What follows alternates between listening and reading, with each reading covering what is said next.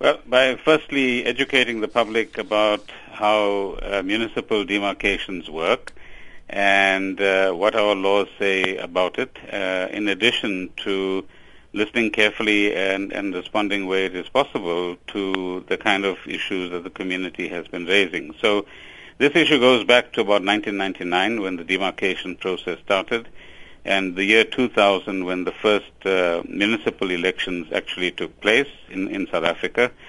And at that point in time, similar issues were raised, but it was agreed by various role players at the time that Thulamele would be the single municipality that covers all of the communities in that area. It's correct to say that over the years the matter has been raised. But what is important, Darshan, is for us to understand that in South Africa, we have the Municipal Demarcation Act of 1998, and that is the act that provides for the Municipal Demarcation Board to determine or redetermine, as the act says, municipal boundaries. So neither you nor I in government can actually willy-nilly change these boundaries. We have an independent structure called the Municipal Demarcation Board that actually does this function. When a municipality is accused of failing... Let me just explain this a little bit further for another second, please, or a few seconds. Section 22 of the Act then says that the board may act on its own initiative, or it may act on the request of an MEC or minister, or the request of a municipality. And a few other sections in the Act then spell out how the board is required to perform this particular duty. Now, the other fact that's important, that is in terms of this legislation, since the latter part of last year, the Municipal Demarcation Board has been looking at the submissions of the task team from Malamulele.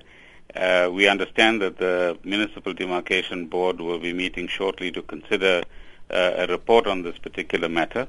But in addition to that, as government, we've also initiated a process, again in terms of the Act, which I've indicated to you, which requires that as we move towards the 2016 elections, that we will request the Municipal Demarcation Board to look at a number of municipalities across the country where financial viability is in question, and make recommendations on how we deal with that issue, if it is possible to deal with it through a demarcation process.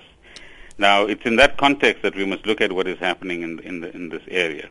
The Act is also very clear about the criteria that must be utilized by the board. So a municipality must be able to provide democratic and accountable government services to the various communities in an equitable and sustainable manner, and ensure social and economic development as well, ensure that there's effective local governance and integrated development.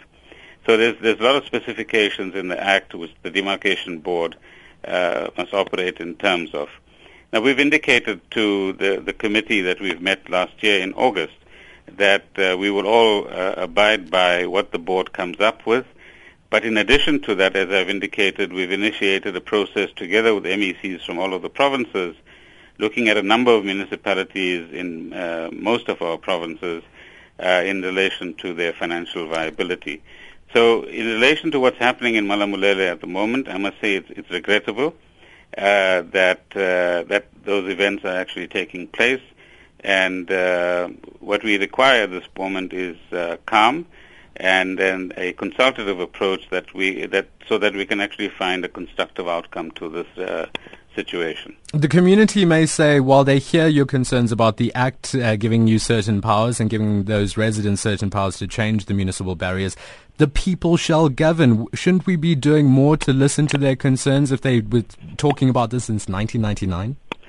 No, well, there's a particular way that laws in South Africa require us to look at their concerns. I mean, tomorrow anybody can decide I need X or Y, but that's why we are a constitutional state. We operate in terms of what the law provides as parameters for all of us, and it's within the context of the law that we are absolutely empathetic to what everyone is saying, but at the end of the day, no community lives in isolation. And what is very important is that we find a solution that is constructive one for everyone concerned in that area, but also elsewhere in South Africa. The residents of Malamulele would say that they are living in isolation from the Thulamele municipality, who have not done anything to improve their lives. Well, one of the issues that we have canvassed with them and which we are monitoring closely is the provision of services, as I pointed out, on an equitable basis.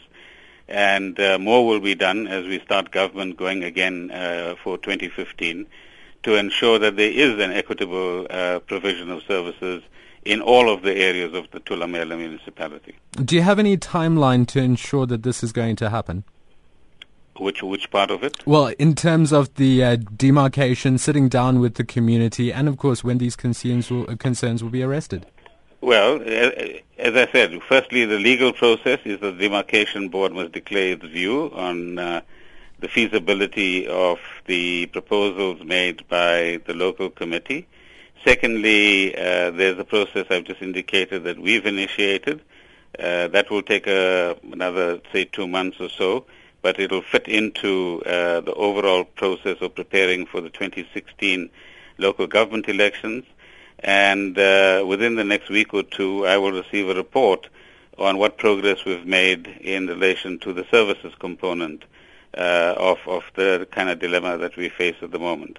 But the assurance I want to give to that community is that we are not unsympathetic to the fact that there might be an inequitable provision of services, and we will do everything possible to work with the provincial authorities to rectify that situation.